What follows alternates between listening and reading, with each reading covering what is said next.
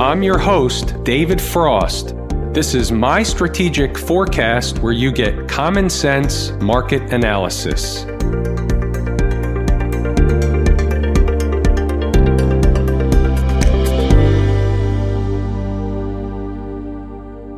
Today is Thursday, March 26, 2020. We're looking at a daily chart of the SPY or Spider, which is the proxy for the S&P 500. Interestingly enough, remember we were discussing the 257 and 259. So right out of the gate, I want to display something that happened today so we can frame the rest of the episode. Here's a 15-minute intraday chart of the SPY.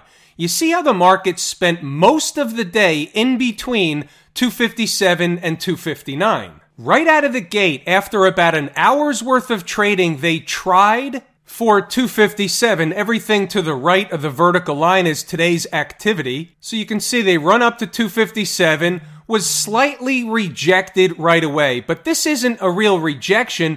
This is just not enough gusto to get through yet. A rejection is something like when the market comes down a whole lot more than just, 50 cents, $1. In this case, it was a little over $2, but the volatility is so wide in the market that that's like a normal move of like 50 cents. Yesterday's candle into the end of the day, that's a bona fide rejection. They don't all look the same. I'm just trying to point out and paint the picture that the market was basically not being rejected. It was eating time off the clock so that they can bust through 257. So they traded in between these numbers for most of the day. A little bit of a dip below, but not by much. And then at the end of the day, they bust out. So here's the deal. Those two numbers were important, A. And B, when they do this, that's the market's way of indicating to you that they're eating time off the clock, building energy to move higher. And then we saw the jam session into the end of the day. The last 10 minutes of the day, they sent the market higher after spending the majority of the afternoon shaking out the weak hands, wearing traders down that were trying to wait for the next leg higher. Now, that all being said, where are we going? So they got through the 257. It was resistance for a little while. And then all of a sudden, here we are above 257, above 259. So we don't really need these numbers anymore. That was temporary. Where are we going? What's the makeup of the market? What is actually happening? How can we use this information? That's what we're going to discuss next. Also, another way to look at it is, where does the rubber meet the road? Is this going to be a V-bottom recovery? We're going to race up to new highs, blah, blah, blah. Is that happening, or is something else likely, at least in the short run? And the answer is the former. It's likely something else is going to happen in the short run. It's unlikely, not probable. This is a V-bottom, and we just race up from here. Okay, so that being said, what am I looking for? Well, we talked about it last night. I'm looking for an ABC pattern. So what does that mean? Well, let's move this over and let's get the pencil out and let's kind of draw what I'm looking for. So at some point, we're going to stall out. Maybe it goes higher than this. This line, the ending of this line is arbitrary for the purposes of this illustration. Then we're going to come down somewhere. I'm not going to tell you where just yet because we haven't started to come down yet. Then after we come down, generally speaking, they're going to have another rally higher, completing at minimum over the high of the A leg. That's the schematic that I'm working off of. Let's take it one piece at a time. We're on the way up. How high can they go? Let's point out a couple of obvious places. All right, now that we've got the chart marked up a little bit, we have a couple of things going. A, the first line, 263.09, represents a gap. Looks like it was filled today. We need to verify that. The gap actually is 263.09. Today's high happens to be 262.80. Gap not filled. Come up short, fall away. That's resident to the Trick, Trap, Fool, and Frustrate crew. They do that kind of stuff all the time. And how do we use that information? Well, it's pretty simple. So let's say you're long the market, riding up to a likely resistance area, which would be the gap if that was the next major area of resistance above. Again, a hypothetical scenario for now. Knowing where the gap is, if you're long, you want to exit before they get to the gap, knowing that Trick and Company are going to show up and not get to the gap or bust right through the gap. For the people that are going to be short at the gap, they want to issue them a quick pie in the face. You don't know which one is going to happen when,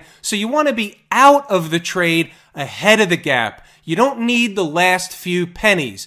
You don't need to be, as they say, a chaza. For those of you that don't know what that is, you need to watch the movie Scarface, and what it is a pig that doesn't fly straight. You don't need the last few table scraps of a trade. You want to make sure you get out, and you want to get out into strength. You want to get out as the market's on the way up. What you don't want to do, and this is a little trade school 101, you don't want to try and chase the stock or the market or whatever the trade you're in is. You don't want to chase it on the way down after you realized they're not going up anymore. That's a bad way to end the trade. You end up losing money for no reason at all. Not necessarily a loss, but you're leaving money on the table. So you want to sell into strength. Let the market take you out. You don't have to be the last tick on the way up. You don't have to catch the bottom when you're trying to pick off a low for a nice support area.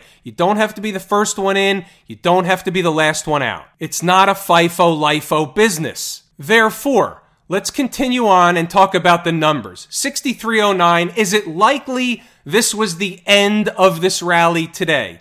Well, it could be. And what I'll tell you is, if it is, that's pretty weak, and I wouldn't want to be there standing in front of the downside if this was all that they've got on the upside. So what am I saying? I'm saying they should get somewhat higher. To where? Well, I've got a couple of more lines. You have a 20-period moving average. So we know where the zone is. The 20-period moving average is a spot. Are they going to stop there? They might. However, I don't believe they will. If they're going to continue higher, I like the spot for the last pivot high, 271.48. I consider that another breakdown. That's where the market really broke down. That's where the rubber band broke. So it broke before that. That's this gap up here, 274.36. Then what happens? The market made a final attempt, the last gasp. Think of it as a Hail Mary. Tried to rally, tried to recover, a little bit of a rescue operation. That's this candle here from the 13th, and then the failure ensued. That was them sucking everybody in, thinking it's over, let's hop on board, hit it again, for selling, margin calls, open the trap door, the whole 9 yards. So therefore, I like the spot of the last gasp. Above that, should the need arise, you have another gap, 274.36. So what I'm saying is, somewhere around that pivot high, 271.5 up to 274.36 is actually my preferred target on the upside if they're going to get up that far now. Now, this only applies sooner than later. This is like tomorrow/Monday type stuff. If they start pulling back right away and start the B leg right away, all that could change. They could actually go higher, but that would be predicated on where they go to the B leg or how far down the B leg goes. Do they go to double bottom? Do they go halfway home? Do they make a new low? All those things factor into what happens next. So net, let's boil it down. What am I looking for? Nirvana. I'm looking for them to jam the market, and maybe it's on a piece of news. Maybe it's on the package, the rescue package, the stimulus package that they're passing through Congress. Maybe it's on the anticipation of the passing of the rescue package that they jam the market up. That's probably the reason the market was up today and yesterday and the day before, wouldn't you say? Remember, several days ago when the market was on the way down, one of the things that we talked about was that the Fed, the Treasury, the government as a whole is going to throw as much money at this thing as they can until the market stabilizes. Okay, so the market appears to have stabilized. Is passing the rescue package a surprise at this point? No. Everybody's expecting it to get passed. What would be the surprise? Not passing it. A la TARP from 2008. Now, this is all hypothetical. hyperbole. This is my own creation of What If 1.0. They're going to pass the rescue package. Everybody's going to be fine. Everything's going to be fine. The whole coronavirus thing's going to go away. The economy's going to get back to normal. All of a sudden, there's a surprise. How did that package not pass? And this is what happens. Now, I'm not saying that is going to happen, but I'm saying we have to have an awareness that that can happen. That, in and of itself, would produce the B leg of the decline. Or better said, the B leg is the decline. What happens if none of that happens? How am I wrong? Very simple. I'm wrong if the market keeps going and I'm wearing the schmuck shirt. What would cause that to happen? A cure, a remedy, an antivirus, or whatever they call it. And all of a sudden, America is back open for business. That, in and of itself, would send the market up 200-300 handles in one day. What happened inside the numbers today? I don't want to harp on stuff. I'm not going to spend a lot of time, but I do want you to read it. I want you to see whether we're right, how much right we are, if we're wrong, when we're wrong, what do we say, how we say it, can you follow it, does it seem like something you can make money with? There are plenty of traders making money with inside the numbers. So read the commentary. This was the pre-market notes. I'm going to scroll back up. We'll see the early thoughts. And then there's something pretty cool that I want to point out from this afternoon's activity. We had what we like to call traditionally the phony jobs number today, but it's not so phony now, and it's certainly not funny. There was over 3 million unemployment claims made, and there's certainly going to be more going forward. So this is a product of what's going on. It was a known. Nobody could have imagined what the number would be. Who knows if the number's even accurate? It's probably only scratching the surface. But here's an important thing. So check out in the middle or towards the bottom where it says the market had every chance to use this information, meaning the 3 million jobs, to sell off and scare everyone into thinking the worst. That's not happening, which is an early sign they're going to try for more upside, more than yesterday. For the time being, we're back in the bad news is good news camp, so we run with it. So you have to have an awareness. You have to be able to read the tape. If you listen to the TV, you'll be wrong. If you learn how to read the tape, you'll be right. Let's move it along and see what else was being discussed. Now, again, before the opening bell even rings, the early thoughts are put on pre-opening bell. So I'm already telling you in awareness, the morning rush will be on. There's going to be a shakeout presented by Trick & Company. They do it all the time.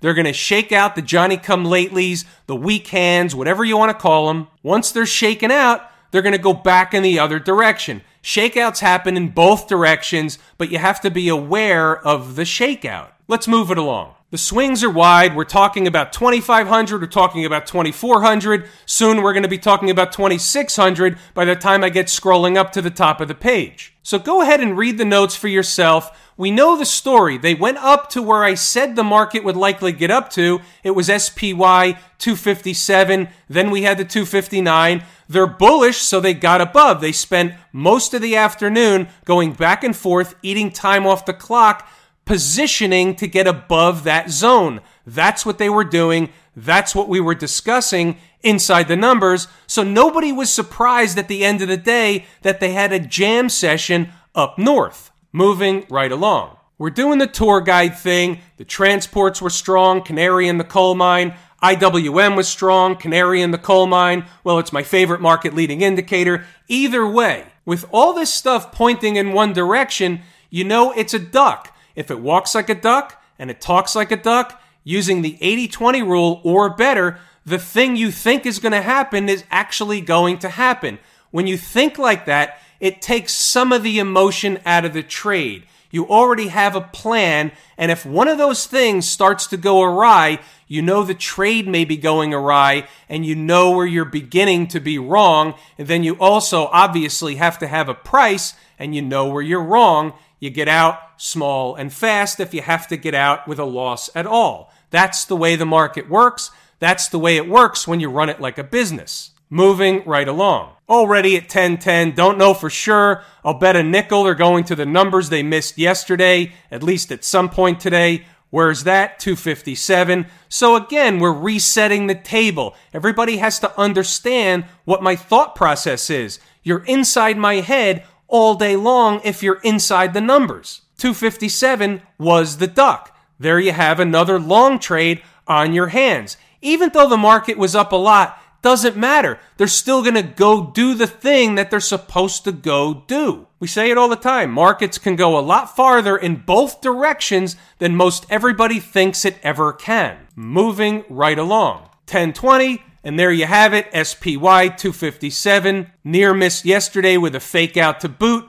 Tricking company at work. Now it should be resistance. So we're looking for either a pullback, or are they just going to run sideways, and we know what that means. So we know what the outcome was, but again, we're pre-planning. 10:20 in the morning, I'm already telling you what you have to watch out for. Also, it's time and a pretty good place for that mid-morning pivot that we see all too often. Whether it's a pivot low or a pivot high, we generally see the market make a pivot someplace between, let's just say, 10:30 and lunch. It's all in awareness. Moving along. I'm just going to let you read this stuff. You can start and stop the video whenever you want. Now we're going to do a little teachable moment, a little reiteration, 1 o'clock. So we have the grind on our hand. The market was just grinding higher. It's a chop shop near the highs. What does that tell us? It tells us the market is eating time off the clock to make another move higher. When? The later the better for the bulls. The earlier they go, the more chance they have to peter out and come back down. What are they doing from the big picture perspective? We already talked about it, but we might as well reiterate. They're continuing to work on the A leg or probable ABC pattern that we discussed in the videos. These videos. Now, what we're also saying, notice this, ES 2600 and SPY 260 and change, meaning a little bit more, or bust. What does that mean? That means they're going to get there. Why? Because the big fat round numbers are magnetic. Moving right along. You can continue to read normal garden variety stuff until we get up to the end. So let's point this out. 2:53, more than an hour before the closing bell. By the way, the longer they hang around near the highs, the more likely they are to have another jam session into the closing bell. We can't say they will do that, but we know that they do that. There's nothing on the board from where I sit that's bearish. Remember, ES 2600 or bust. What I'm trying to do is put together all the things that are bullish and bearish, and I can't really find anything that's bearish to put on the board. The transports, the IWM, they've got a magnetic number up above. They've been consolidating sideways, eating time off the clock all day long. If it walks like a duck and talks like a duck, it's a freaking duck. 350, and there's your jam session into the closing bell and our ES 2600. See you later. 5-minute chart, there's your jam session. Last few minutes of the day, there were traders that did hop on board. There were traders that made money into the end of the day. There were traders that made money earlier in the day. That's the point. That's the goal every single day. All markets are the same. A rising tide lifts all boats. The story's going to remain the same as you go through the different markets. Same routine, not to the same magnitude. Look at the IWM, for example, up over 6% today. But the transports, which we'll get to in a moment, were up only 4%. Only 4%. I can't believe I used that word only in front of 4%. Check this out, by the way. Look down at the volume. You see the heaviest volume day, or at least of late, was 73 million shares, which was on the 24th. The following day was an up day. We had less volume. So we had an up day here on heavy volume, an up day here on lesser volume, pretty big up day today on lesser volume. Is that institutional conviction buying, or is it a dead cat bounce? My take, it's the A leg of a bounce in a downtrend. It's a dead cat bounce. Doesn't mean it can't go higher. It's just a dead cat bounce from where I sit. How do you define a dead cat bounce? A bounce that's likely to be at minimum of retraced at least halfway home. Could we do more? Are they going to go back and retest the lows? We'll talk about that later. We're still on the way up. Transports, strong, another run at the 20-period moving average. Hit it yesterday, backed off pretty good, went right back today and closed right up there. What does that tell you? Tells you this isn't over, tells you higher prices are coming before lower prices are coming under normal garden variety market conditions. That's just the way the market works, using the 80-20 rule. It is what it is. Folks out in Silicon Valley, strong, closing right on top of the 20-period moving average, likely higher prices. The story's not going to change no matter what market you look at. Can they get up to the 200-period moving average before petering out? Absolutely. Why not? Nice big inflation day for the XLF. Same story. Rising tide lifts all boats. Where are they headed? They're headed above the 20-period moving average, likely to around the high of this candle here from the 13th, right around 23. Anything different with good old Smashmouth? No, same routine. Where are they headed? They're headed up over the 200-period moving average. It's a strong market, and they're likely to suck in some more bulls to the technology space, as this is a leading indicator of the tech space. Have I told you folks how much I appreciate each and every one of you, and that without you these videos are not possible? That's basically everything that I wanted to and intended to discuss today. You've got my schematic. You've got what I believe to be a rough sketch on a napkin of what I think is going to happen next in the very near term over the next couple of days. And we'll take it one day at a time, one candlestick at a time. I appreciate everybody tuning in. I'm David Frost, My Strategic Forecast. This has been another episode of Common Sense Market Analysis.